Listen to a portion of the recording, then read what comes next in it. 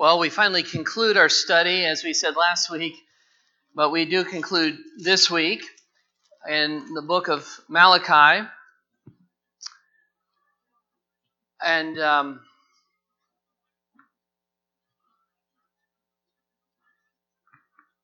let's pray.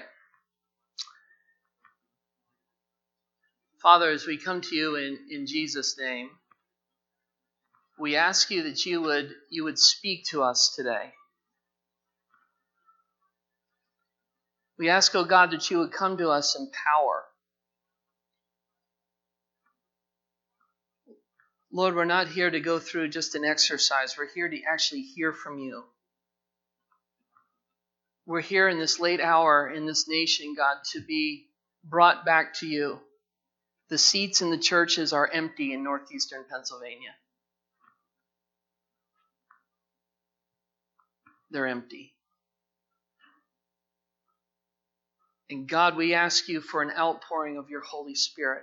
Lord, we know that the saints of God have prayed in this area for many years for that to happen. We think of the revival that has happened in the past in this area, the Welsh revival that even affected Wilkes-Barre in a great way, 1904 and 1905. We ask you that you would do something here again, that you would bring the fear of God into our hearts, that we would reverence you. Lord, we ask you that the front of this church would be filled with people weeping before you. We pray for a sense of awe and of holiness in this church. The holiness of God.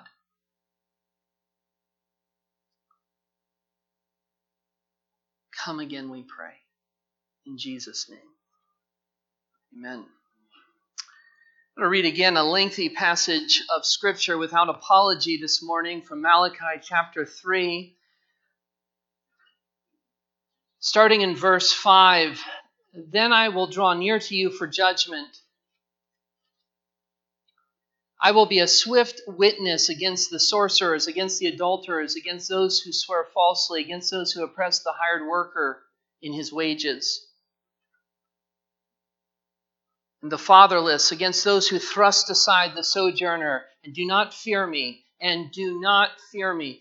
We're talking this morning here about fear and no fear, a comparison between those who do not fear God and those who fear God. So here we have in the text of Scripture here, those who do not fear the Lord.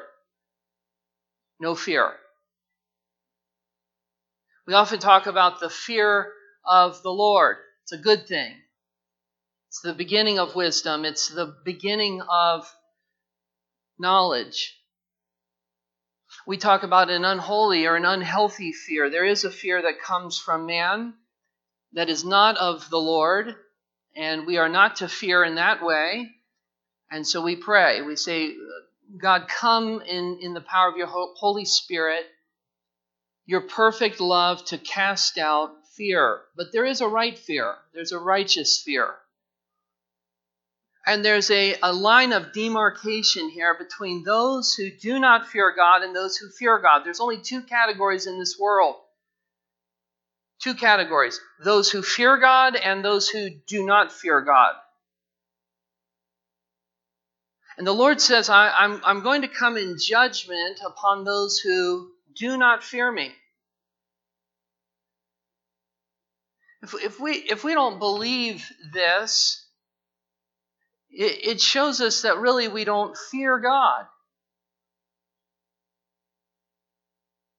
When was the last time we thought about the Lord coming in actual judgment?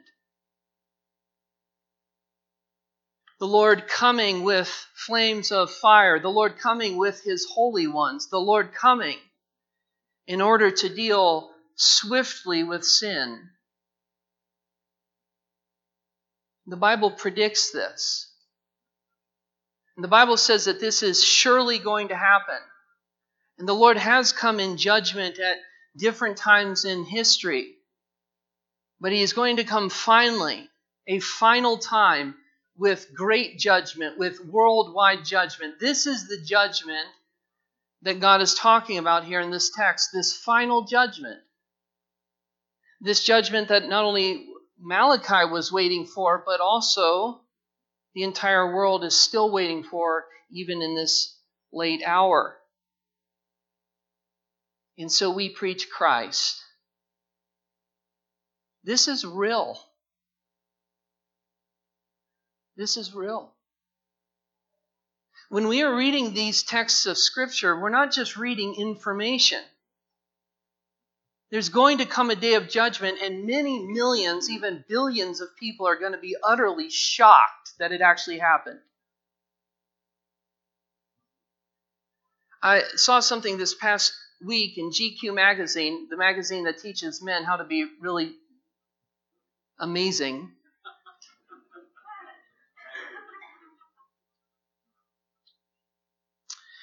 Said one of the books that you do not need to read is the Bible. Skip it. It offers nothing. It's old, it's worn out, myths from yesteryear. So grow a handsome beard. Be concerned about worldly pursuits. Eat, drink, and be merry. Sleep with whoever you want to sleep with. Look at whatever you want to look at. Talk however you want to talk. Do whatever you want to do. Because that's all there is. God? A real God? Well, maybe a power out there somewhere, far, far away. Maybe at best. We live in such an agnostic, atheistic society. We not only know there's a God, but we know God according to Romans chapter 1. Every person knows God. Every person knows God. For although they knew God, that's what Romans 1 says, they did not worship him as God. But they traded him in like a car and served the creature rather than the Creator.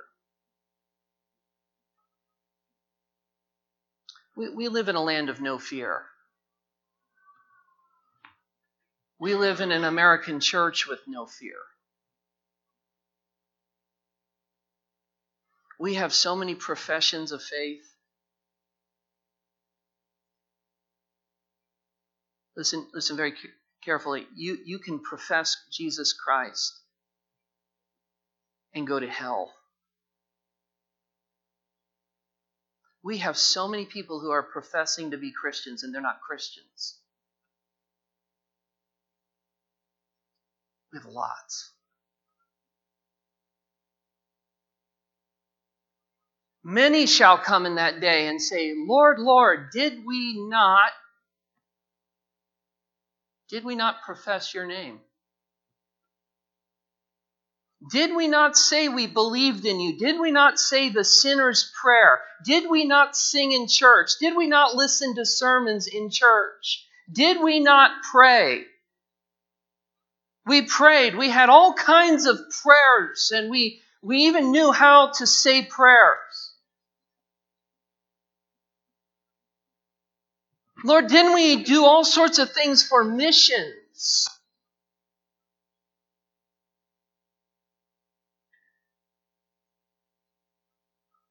Many shall come in that day and say. It's not a profession. Saying you know Jesus doesn't mean you're going to heaven. Saying you know Christ doesn't mean you are saved.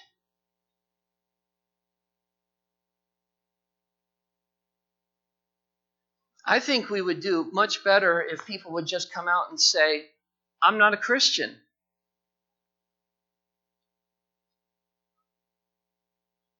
And stop fearing man. Just that way we could get to where a person can actually be convicted of their sins in order that they might be a Christian. I believe it was Francis Schaeffer said we need people to get unsaved before they get saved.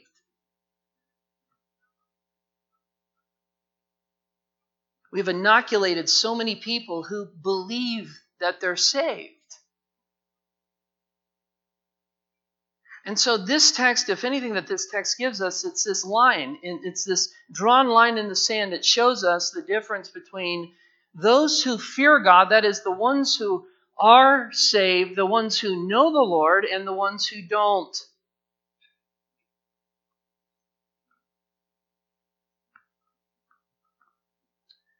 The one who knows the Lord fears the Lord and loves to pray. Pray. We just looked at this past Tuesday at Bible study. J.C. Ryle asked the question, he says this, do you pray? And then he goes on to say, not do you say prayers, but do you actually pray? Are the concerns in your life brought to God in prayer? Prayer, real prayer, prayer of the Spirit, prayer in life. Not do you say prayers, but do you really pray? The Christian prays. They really pray.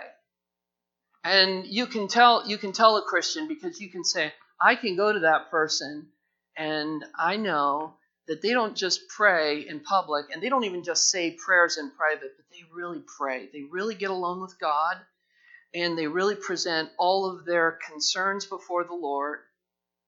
They worship the Lord in private as well as in public. They really pray. You say, well, why are we stressing this? Well, because the text stresses it. God's word stresses this difference. And because we don't want anyone in this room not to know God. We don't want anyone here to think that all along they were okay, and yet you are the one who is standing before God someday, and you're saying, but I thought this, and I thought that, and I said this, and I said that, and God is going to say, but depart from me, for I never knew you. And do not fear me, verse 5, says the Lord of hosts. Verse 6, for I, the Lord, do not change, therefore you, O children of Jacob, are not consumed. How are they? What a beautiful text. He says here, you, O children of Jacob, are not consumed. Consumed by what? The worries and the cares of life? The concerns and the problems that we go through? You're not consumed by those? No, that's not what he's saying here. You are not consumed by his judgment. That's the context of what it's being said. You are not consumed, O Jacob. You could be. You could fall under the wrath of God, O Israel, but you are not consumed. From the days of your fathers you have turned aside from my statutes, verse 7, and have not kept them. Return to me, and I will return to you, says the Lord of hosts. But you say, how shall we return? Will man rob God, yet you are robbing me, because you say, how have we robbed you? In your tithes and contributions. You are cursed with a curse, for you are robbing me, the whole nation of you. Bring the full tithe into the storehouse, that there may be food in my house, and thereby put me to the test, says the Lord of hosts. If I will not open the windows of heaven for you and pour down for you a blessing until there is no more need, I will rebuke the devourer for you, so that it will not destroy the fruits of your soil, and your vine in the field shall not fail to bear, says the Lord of hosts. Then all nations will call you blessed, for you will be a land of delight, says the Lord of hosts. Your words have been hard against me, says the Lord. But you say, how have we spoken against you? You have said, it is vain to serve God. What is the profit of our keeping his charge, or of walking as in mourning before the Lord of hosts? And now we call the arrogant blessed. Evildoers not only prosper, but they put God to the test and they escape. Then those who feared the Lord spoke with one another. The Lord paid attention and heard them. And a book of remembrance was written before him. And those who feared the Lord and esteemed his name. They shall be mine, says the Lord of hosts, in the day when I make up my treasured possession, and I will spare them as a man spares his son who serves him. Then once more you shall see the distinction between the righteous and the wicked, between the one who serves God and the one who does not serve him. For, behold, the day is coming, burning like an oven, when all the arrogant and all evildoers will be stubble. The day that is coming shall set them ablaze, says the Lord of hosts, so that it will leave them neither root nor branch. But for you who fear my name, the Son of Righteousness shall rise with healing in its wings. And you shall go out leaping like calves from the stall. And you shall tread down the wicked, for they will be ashes under the soles of your feet on the day when I act, says the Lord of hosts. Remember the law of my servant Moses, the statutes and rules that I commanded him at Horeb for all Israel. Behold, I will send you Elijah the prophet before the great and awesome day of the Lord comes. And he will turn the hearts of fathers to their children and the hearts of children to their fathers, lest I come and I strike the land with a decree of utter destruction. The Lord is coming, and the Lord is going to come a first time. He is going to come suddenly to his temple, and that's exactly what he did. As Simeon and Anna were awaiting the coming of the Lord Jesus Christ at this young age comes suddenly to his temple. But he's also going to come as judge. He comes the first time as the Lamb of God who takes away the sins of the world. In fact, he says in his ministry that he had not come that time to judge, but he had come that the world might be saved. But there is going to come a time, and it comes with his second coming, when the Lord will judge. The question is, Israel has been evil. And what is amazing is that the Lord has not already judged them. They had made promises to the Lord. Lord, we're coming back to you, and then they have failed. And at this time they had fallen into lethargy and apathy, and there is not much true spiritual worship that is taking in place in Israel. And the question is not just that the Lord is going to come and judge, but the question is, why hasn't the Lord already judged them? And by the way, this is a question that we should ask ourselves. We don't think like this. Americans don't think like this. We don't wake up thinking, Lord, why haven't you already judged me for my sin? We have an attitude of independence that says, God, you owe me. God, you need to accept me as I am. God, I'm going to demand of you what I want to do, and you're going to accept me. And we hear over and over again, if there is a God, he's this God of acceptance, and he's a God of love. And he just does whatever we want to do, and he just continues to wink at sin, and he doesn't really care. He's a moronic father in the heavens who's just kind of oblivious to everything that's going on. He has no clue what's going on.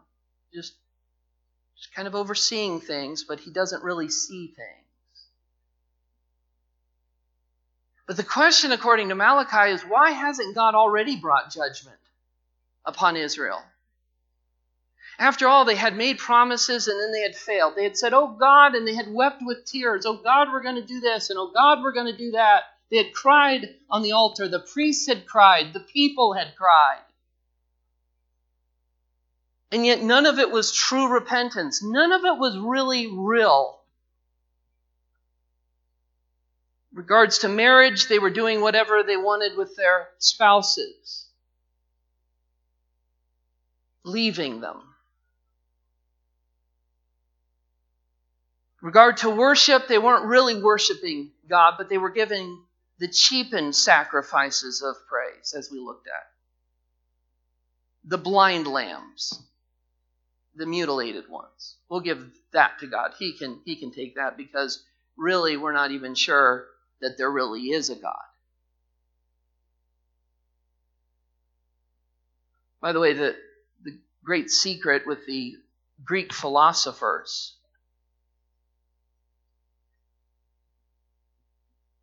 Socrates, Plato, Aristotle, we think of all these gods that the ancient Greeks worshipped.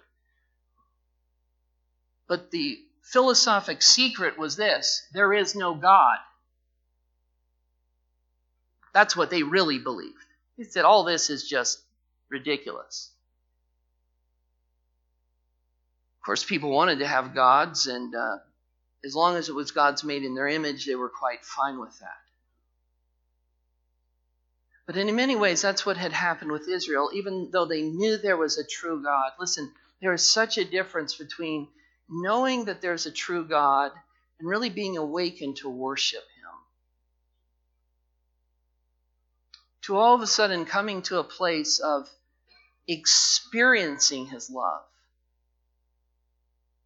experiencing His forgiveness, actually repenting before the Lord, not out of some kind of slavish fear, but out of awe of His love for who He is. God is, 1 John chapter 4, verse 7 and 8, God is love.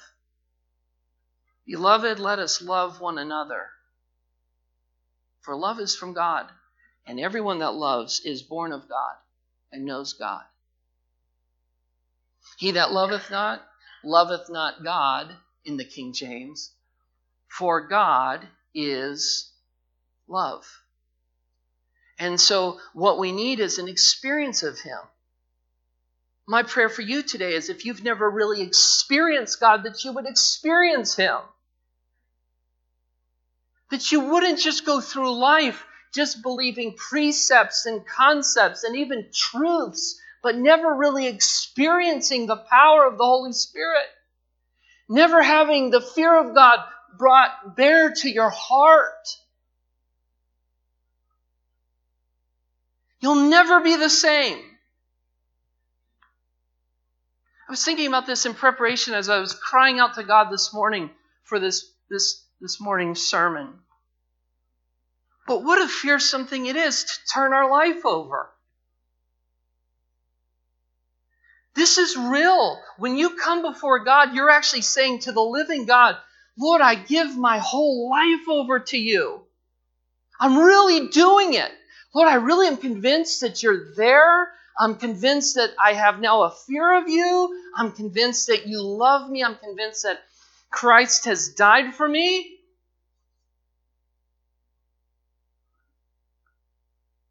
So at the nursing home, I plead with them. If you don't know Jesus, it's time to meet Him. You might be 80, 85, 90, but if you don't know the Lord, if you haven't experienced the Lord, to go into an eternity without Christ, horrifying. So the question is not is God going to judge? The question here is, why hasn't God already judged? I mean, the second we were born in sin, He could have just said, zap, holy God, sinful man. Why didn't He just wipe out Israel the second that they sinned in the desert, when they fell into unbelief? That whole generation, save 2.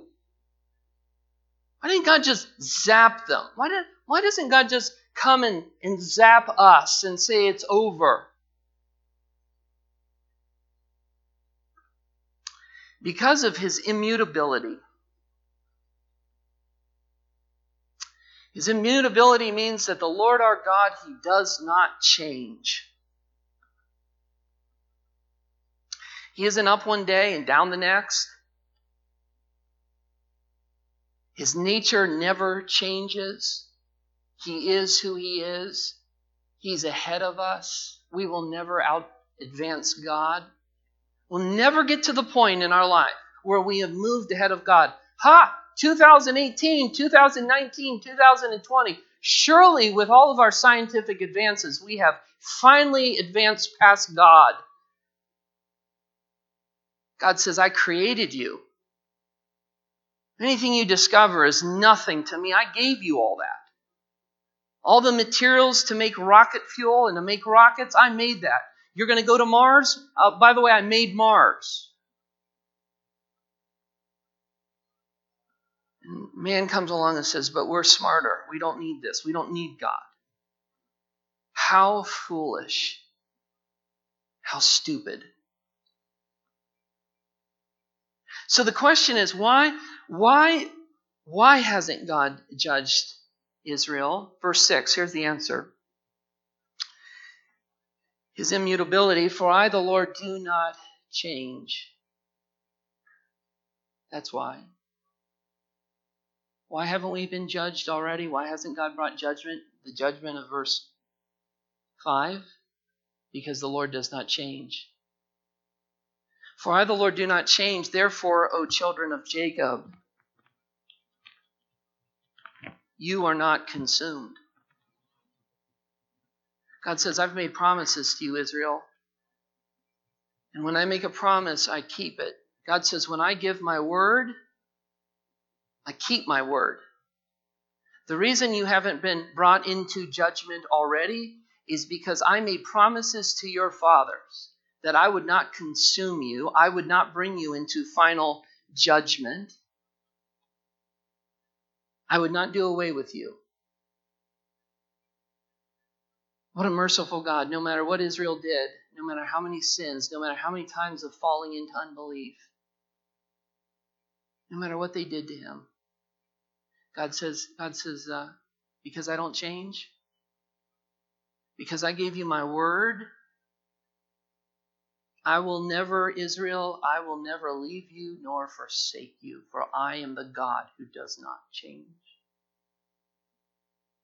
Why are we not consumed? Why is Israel not taken up in final judgment already? Because of the immutability of God, because of his constant faithfulness. He's the God who doesn't change. He's the eternal God. The God who was, the God who is, and the God who is to come. Look with me at Numbers chapter 23. Numbers chapter 23.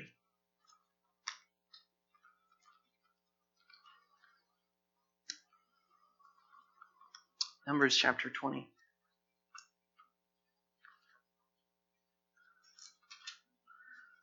Numbers chapter 23.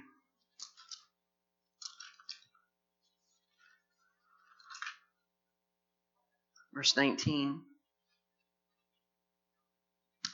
Numbers chapter 23, verse 19. God is not a man that he should lie. God is not a man that he should lie, or a son of man that he should change his mind. Has he said, and will he not do it? Or has he spoken, and will he not fulfill it? God says, I don't change. If I've spoken to you my faithfulness, I'm going to be faithful to you. I'm not going to break my word. Lamentations chapter 3, if you flip over to Lamentations. Lamentations chapter 3.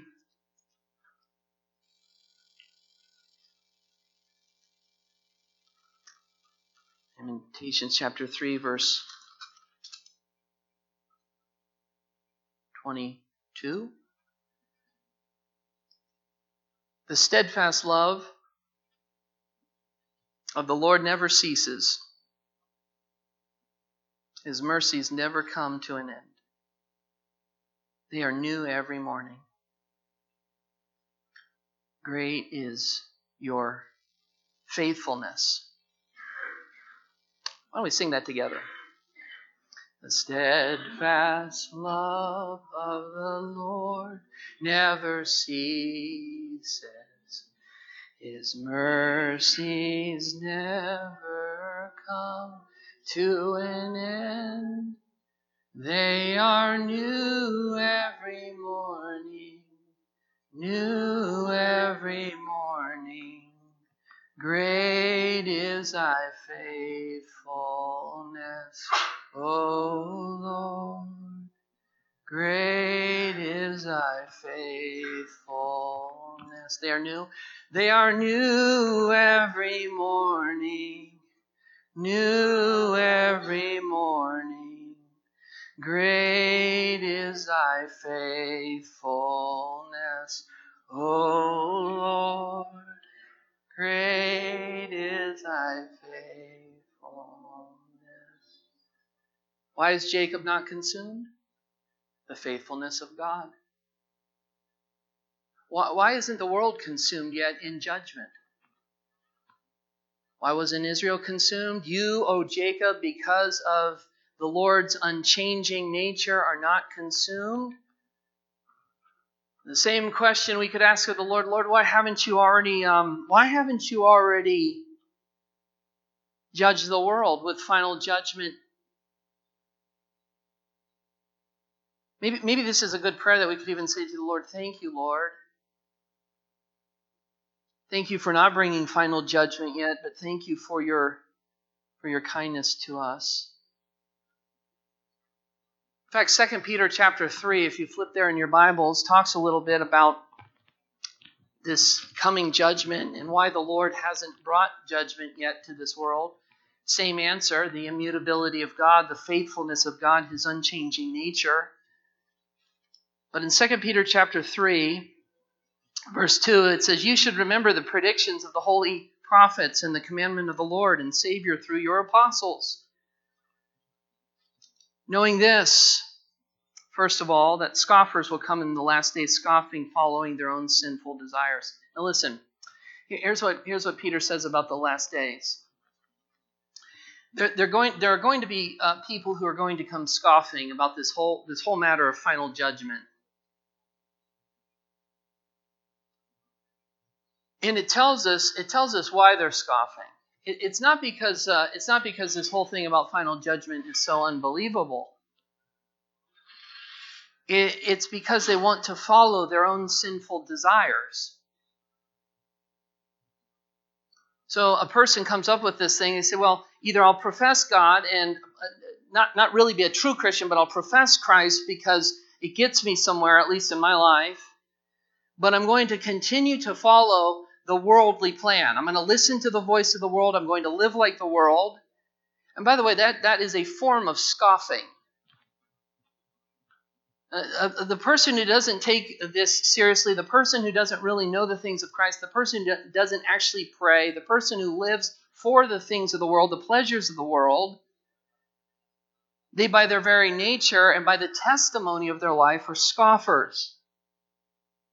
Then there's going to be other people who just come right out and say it. Look, I don't even believe. I don't believe in final judgment. I don't believe in Christ coming again. All of this stuff, as GQ tells us, we don't even need to read the Bible. This is the one book that we can definitely put down and pick up the Xbox.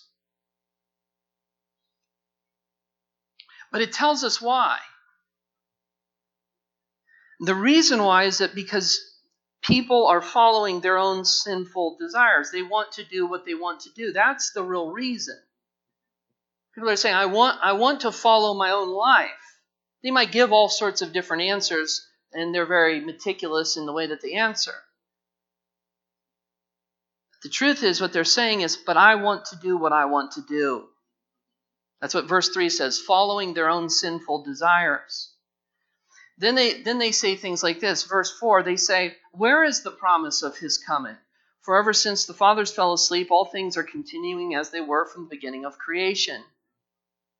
So they say, listen, the sun came up today is the same thing as yesterday. People living around seem to be doing just fine. I don't want to take all this too seriously. So where is all this? You've been talking about coming judgment now with Malachi for over 2,400 years. That's a lot of birthdays.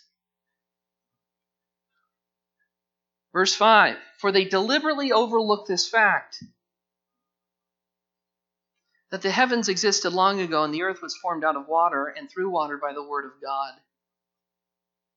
that by means of these the world then existed, was deluged with water and perished. But by the same word, the heavens and earth that now exist are being stored up for fire, being kept until the day of judgment. This is the judgment Malachi is talking about, and destruction of the ungodly. But do not overlook this fact, beloved. Don't overlook this fact, beloved, that with the Lord 1 day is as 1,000 years. So if the Lord counts days like 1,000 years, since Christ came the first time, we're talking 2 days. Short time. See, it's been a long time, not for the Lord. We haven't even hit half week yet. We haven't even hit Wednesday. 1,000 years is 1 day. Verse 9. Now, here he gets exactly what Malachi is telling us, why we are not consumed. The Lord is not slow to fulfill his promise, as some count slowness, but is patient toward you, not wishing that any should perish, but that all should reach repentance. God's desire and his aim is for us to repent before he comes in judgment. His desire is for us to really get right with God. And the only way to get rid of worldliness in our heart is actually to get right with God, to come to a place of repentance. And so the Lord preaches through the prophets. He preaches through his apostles. He preaches through preachers. He preaches through dads. And he preaches through moms and sisters and brothers and fellow church people. People who know Christ. And he says, this is the day to repent. The moment you enter into life with Christ, your life will never be the same. It's going to be very different because you're going to have a holy war for the rest of your life against the world. You're going to be put into a category of Christian, and there's only 2 kinds of people in the world, Christians and non-Christians. In fact, that's what the Lord says here in this text, is he now takes us in Malachi to show us 2 different categories. In fact, he wants us to understand that there is a real distinction. There's a distinction between those who are saved. Listen, I've been talking and thinking a lot about this lately, but we're not like unsaved, then 10% saved, and then 20% saved, and then we get up to 50%. And our salvation meter finally hits 90%, and then we really get it. Oh yes, there is this whole process of sanctification. The Holy Spirit comes to indwell us at salvation, and he changes us, and he makes us more and more like Christ day by day. And yes, there are setbacks, and yes, there are sins, and there are issues in our life that we continue to present before the Lord. But don't be deceived. There is no third category. There is not Christian, unchristian, and kind of Christian. There is not 50% Christian, almost Christian. It's either Christian or non-Christian. That's the only 2 categories in the world. That's it. Those who possess the Holy Spirit and those who do not have the Holy Spirit. In fact, Romans chapter 8, verse 9 says, if you do not have the Spirit, those who do not have the Spirit, says, are none of his. And the Lord is always bringing us in the Scriptures back into these categories. And we have such an issue today with this in the church. It's like, well, I'm kind of saved. It's like saying I'm kind of human. What does that mean? Categories. The Lord makes a clear distinction here in this text of categories. Black and white. Black and white categories. Chapter 3, verse 18, in fact, he says this very clearly. Notice this, chapter 3, Malachi. Then once more you shall see the distinction. There it is. Chapter 3, verse 18. Then once more you shall see the distinction between the righteous and the wicked. So God is setting this up. He's saying there's a difference. There's a difference between righteous people and wicked people. I want to just say this by way of passing.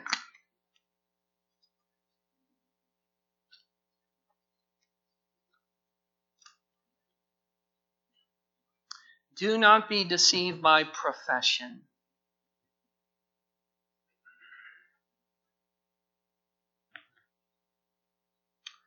The righteous and the wicked. Here it is again. Between the one who serves God and does not serve him.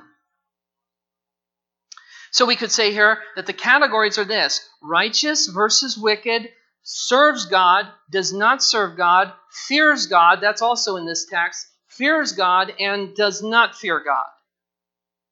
This is where we get that language from. We get it from the scripture of the person who serves God. The person who says, I have given up serving myself and I serve God. The person who has given up fearing the world and now fears God.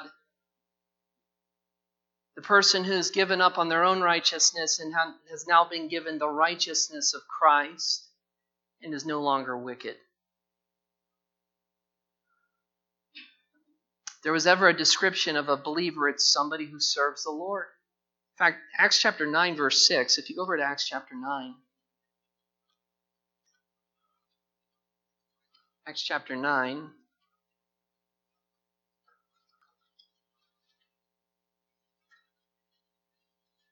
Saul, as our dear friend Dan Carey said this morning, talking about Syria and Damascus, Saul is radically converted.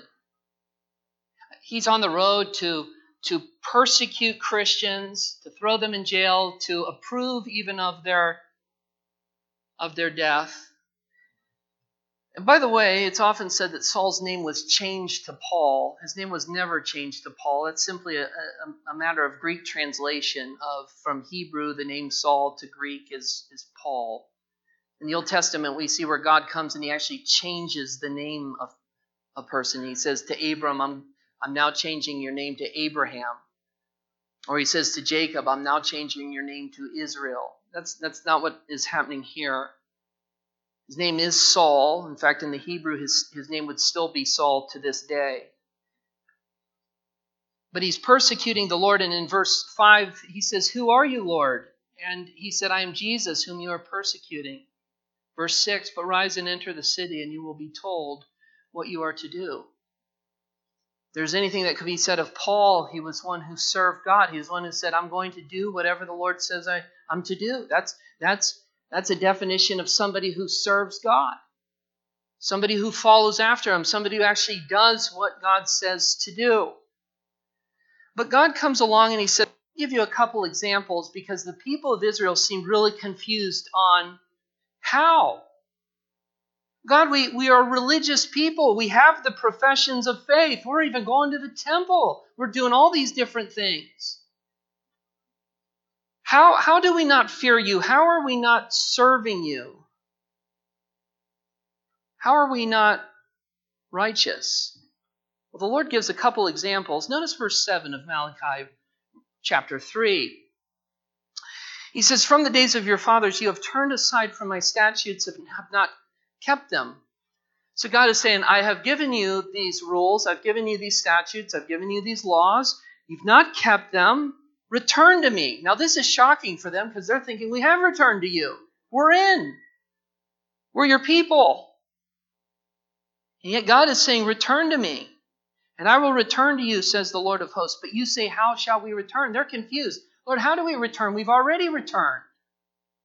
Lord, we thought we're in the in club. We thought you accept us. We're your Jewish people. We're Israel. And God now gives a couple examples in showing them how they have not returned to him and how their hearts are actually still far away from him. The first example he gives is that they are robbing God in their tithes. He says, you say all the right thing, but here's an example of how you're not following me. He says, you're robbing God. Verse 8, will man rob God, yet you are robbing me? But you say, how have we robbed you? So they're going, how? We're not sure how we've robbed you. Lord, we've robbed you. How do you rob God? We didn't know we picked your pocket. Lord, did we ever enter your house with a club and rob you? And God's saying, yes, you've robbed me. How? How have you robbed me? In tithes and contributions. You are cursed with a curse, for you are robbing me, the whole nation of you. Bring the full tithe into the storehouse. God is saying, don't just bring in little offerings. I think I got 50 cents here for the Lord. Lord, that'll take care of you. Remember the doctor that we go to telling a joke about what God can keep in the offering plate. And he said, basically, you just throw the offering up into the air, and whatever sticks to the ceiling, God can have. And that's kind of the spirit here. God will kind of give you whatever we want. God is bringing this down to what they actually do, not what they're just saying. God is saying that you're not bringing to me the full tithe. Now, for the Israelites, it was more like 23 1/3% of their entire income because they were under the civil economy of Israel. But the same could be said of us today. The Bible talks about us bringing a tithe. A tithe simply means tenth. That the first tenth, it's not even the last tenth. It's not like we pay all the bills and then we go, well, do we have a tenth left? Then we write the check finally to God. Some people say, well, I'll start at 1%, work my way up to 3%. And God would come along to Malachi and say this. He's saying, but you're robbing me. Somebody owes you $50 and they say, but we're just going to give you 30. You wouldn't say, well, that's okay. God says you need to bring in the full tithe into the storehouse. And he says, by the way, put me to the test. If there's an area that you can test God, not test him in a wrong way, in an unrighteous way, but to test him in this matter of the tithe. He says, if you will begin to trust me in this issue of the tithe, in the issue of this 10%, he says, see if I will not open the windows of heaven and pour out a blessing upon you which you cannot even contain or that you cannot even receive. So the Lord is challenging his people here. He's saying, this is how you are robbing me. Verse 11 says this, I will rebuke the devourer for you, so that it will not destroy the fruits of your soil, and your vine in the field shall not fail to bear, says the Lord of hosts. Let me just say this by way of passing. We need to be challenged before the Lord to bring in the full tithe, just as the Israelites were. For us, it's a tenth. That principle was laid down before the law of Moses was given. It was a principle that Abraham practiced. It was a principle that Jacob practiced. And God says here, if you bring in the full tithe, if you'll trust me, he says, I will rebuke the devourer for you. Now, we could say that this is just pestilence and bugs and that kind of thing in their crops and in their field, but it's more than that. It's even a demonic devourer. The scripture is very clear that oftentimes what people say is, I can't afford to tithe, can't afford it, and so I'm going to withhold from God what is rightly his. I'm going to withhold it. And what happens is, instead of being blessed, they think that they're getting an extra 10%. And actually the Lord is saying, but I'll allow things in your life to be devoured. And by the way, I've seen this over and over again in Christians' lives. When somebody says, I'm not going to give the full tenth, or I'm not going to give anything, or if I give anything, it'll be very, very small. And they're always wondering, why can we never pay for this? Why can we never take care of that? Why is this always a problem? Why is this always broken? It seems like everything is always going wrong. And so instead of waiting until we finally hit the payday, God is saying to us, God is challenging us. He's saying, in your poverty even, or in your poor state, if you will trust me, and you will come to me with the tithe and present that before the Lord, I will bless you. I will bless you. And you will be blessed. The second thing he says, and we're coming close to a closing. He says this, you have spoken against me. Verse 13. But how have we spoken against you? You have said it is vain to serve God. What is the profit of our keeping his charge, or of walking as in mourning before the Lord of hosts? So he says the second thing. Here's what people are saying. we don't get it. We don't get the benefit of following the Lord. I mean, it seems like those who follow the Lord are in as much trouble as those who don't. That's what they're saying. That's how they're speaking against the Lord. And it seems like those who don't follow the Lord actually are oftentimes better off. That's the complaint here against the Lord. People are standing back going, I don't get this whole purpose of singing and weeping before the Lord and giving to the Lord and really following Him with a whole heart. What's the whole purpose? I know people aren't doing any of that, and they seem to be doing just fine. That person with that kind of spirit is the definition of no fear of God. So these are the categories. Those who don't fear Him, these are two examples, and we could elaborate a lot more on that, but we're going to leave it there. And here's the category of the righteous. A book of remembrance, as they're talking, verse 16, is written before Him. Those who feared the Lord and esteemed His name. The Lord remembers those who say, Lord, I don't understand all that's going on. Listen, I don't understand all that's going on, but I trust You. Lord, I don't understand. It seems like the wicked and the righteous, it seems like sometimes the wicked or the unrighteous, I mean, it seems like they're oftentimes even better off. Is this all worth it? And the righteous person says, even though I don't see it all, I'm going to trust You. Here's the promise. Close with this, verse 2 of chapter 4. But for you who fear My name, the Son of Righteousness shall rise with healing in its wings. And you shall go leaping like calves from the stall. That's the promise. Do you believe it? Two categories. Those who fear, those who don't fear, those who believe and believe by their actions, not just their words. Those who are under the blessing of God, those who are under the judgment of God. This whole life is this journey, and it is a journey with obstacles, and oftentimes we look at this and we can sympathize with what the people are saying. They're going, we don't get all of this. But the one who trusts God continues to plug away. The one who, Jesus said it like this, the one who endures. Why do you use that word endures? The one who endures to the end shall be saved. Endure. You don't have to endure just great times.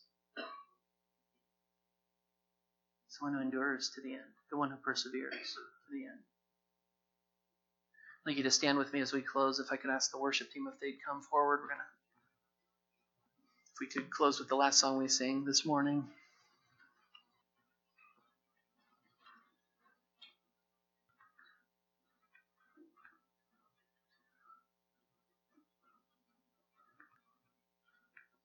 Father, we thank You for Your word. We thank You for speaking to us so clearly in these stark terms. You tell us You make a distinction. And God, we pray that we would be found, by Your grace, to be found faithful to You. And we thank You that that's only possible because You're faithful to us first. We're not consumed, O God, because of Your faithfulness. Jacob is not consumed because of the steadfast love of God in Christ.